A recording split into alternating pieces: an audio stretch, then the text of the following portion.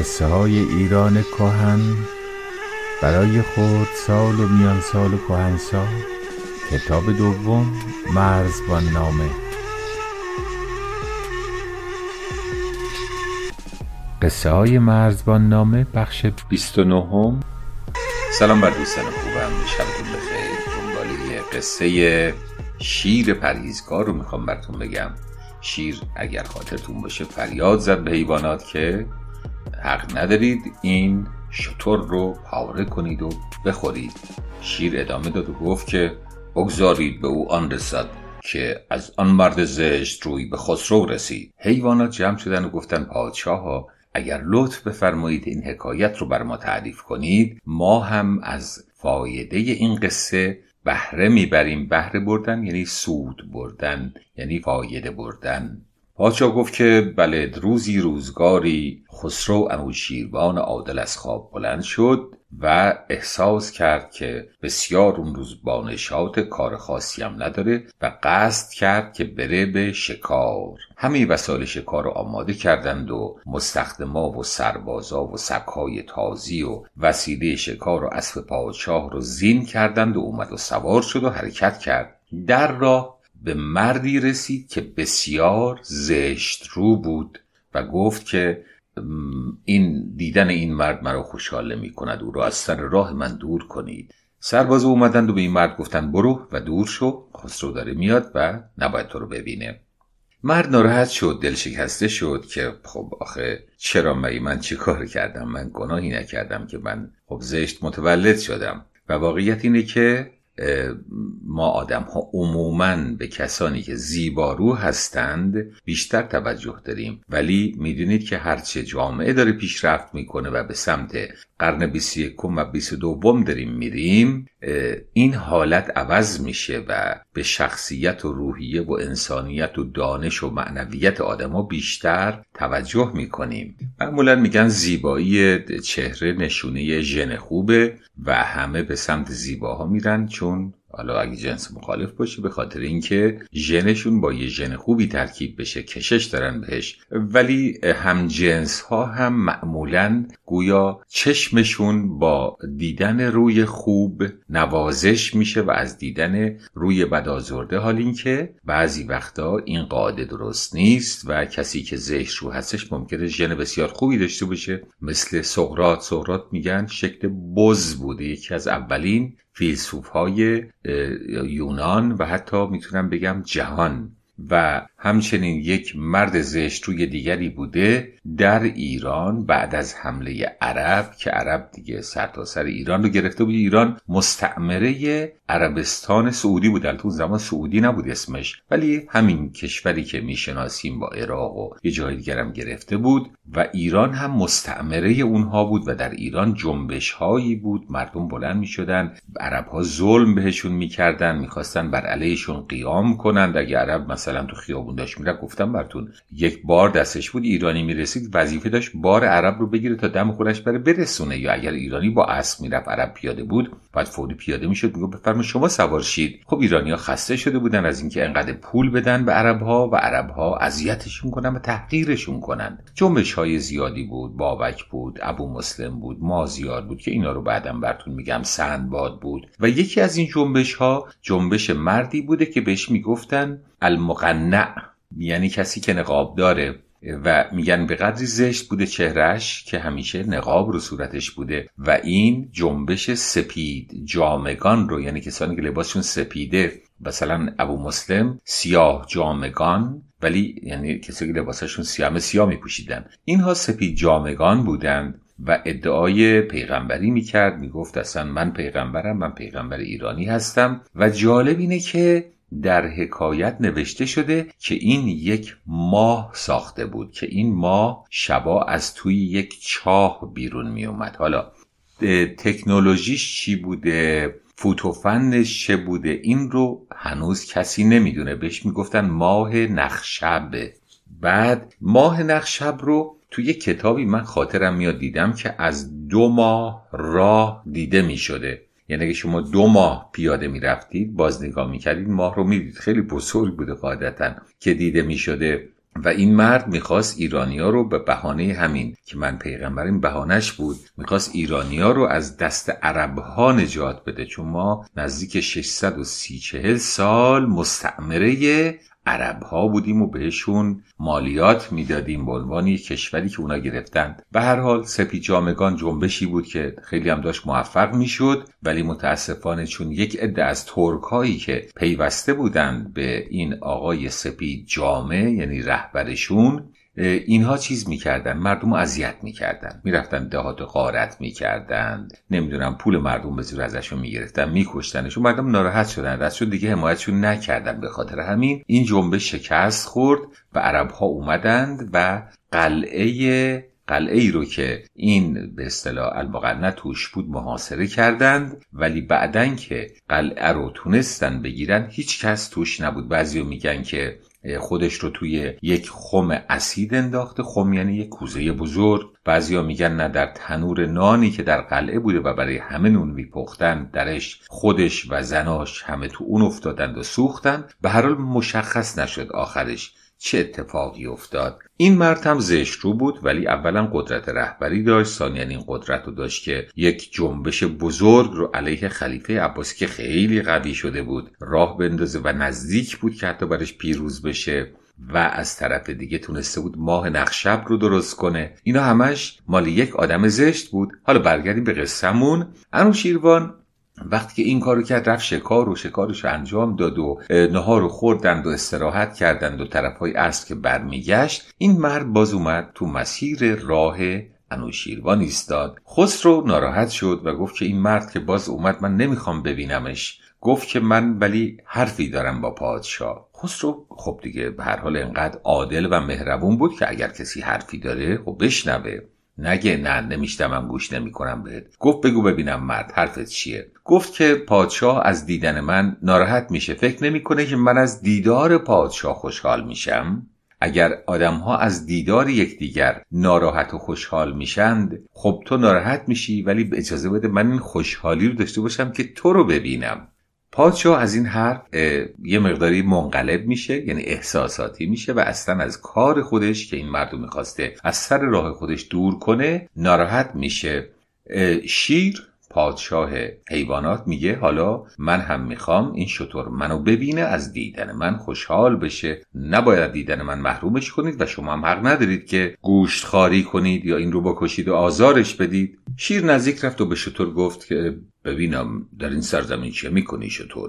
گفت قربان من در پی کاروانی داشتم میرفتم، دنبال کاروانی، و وقتی که ما رو باز کردن برای استراحت که کمی علف بخوریم و شکمی سیر کنیم، من از کاروان دور شدم و سرمو که بالا آوردم دیگه هیچ کس رو ندیدم، گم شدم. همینطوری در حال علف خوردن می اومدم تا رسیدم به این بیشه و وقتی که این حیوانات منو دوره کردن وحشت کردم. گفتم ای دریغ، درست تو کاروان بودم، بار روی پشتم میذاشتن، خسته‌ام میکردن، غذا کم میدادن، ولی حداقل منو نمیکشتن. اومدم جایی که میخوان منو بکشن. گفت خیالت آسوده باشه ای شتر، اینجا سرزمینیه که من درش پادشاهی میکنم و در سرزمین ما هیچ کس حق نداره به دیگری آزار برسونه. تو از امروز از نزدیکان من هستی و میتونی مورد لطف و مهر و محبت من قرار بگیری. شتر تشکر کرد که قربان این افتخار بزرگیه برای من که پادشاه بزرگی مثل شما به من اجازه بده که در نزدیکی و در مجاورتش باشم. مجاورت این در کنار، نزدیکی.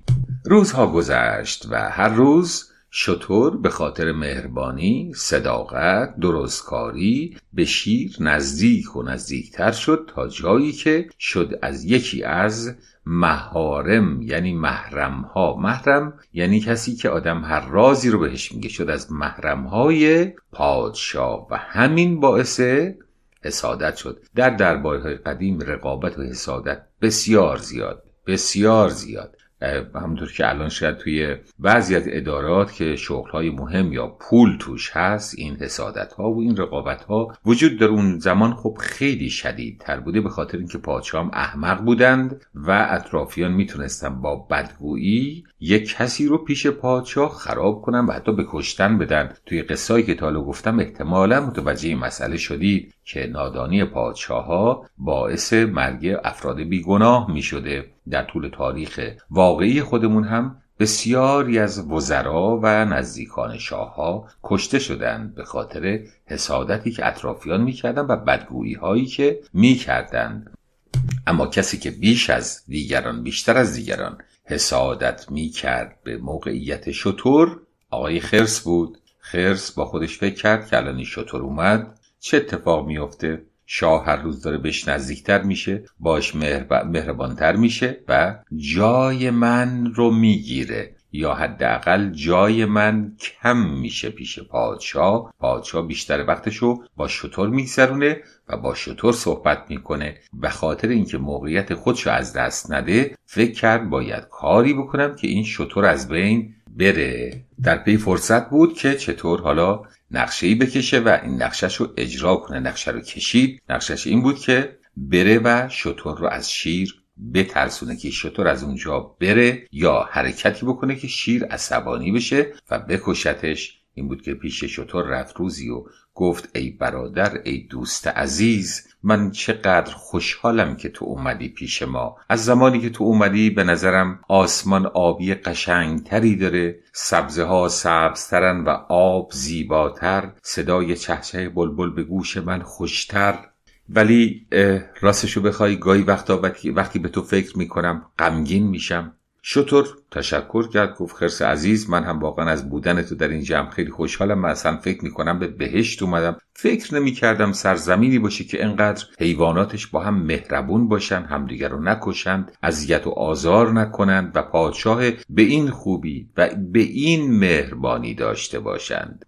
خرس گفت که من ولی برای تو غمگینم. گفت چرا؟ شتر نگران شد. گفت چرا؟ گفت که خب نمیتونم بگم متاسفانه. میدونی به هر حال آدم وقتی دلسوزی میکنه به کسی چیزی رو میگه، آخرش قضایا و داستان طوری میچرخه که به زیان خود آدم میشه. خب منم که بیکار نیستم، دارم زندگیمو میکنم، حالا بیام یه مطلبی رو که به نفع تو هستش به تو بگم و تو هم دهن لق باشی. دهن لق بودن یعنی کسی که حرف رو نگه نمیداره تو دهنش، میره زود به کسی که میگه. بری به پادشاه بگی یا به دیگران بگی بر من درد سر درست میشه برادر. نمیگم، فقط میگم که واقعا دوست دارم، عاشقانه دوست دارم، اما برات غمگینم و برات متاسف.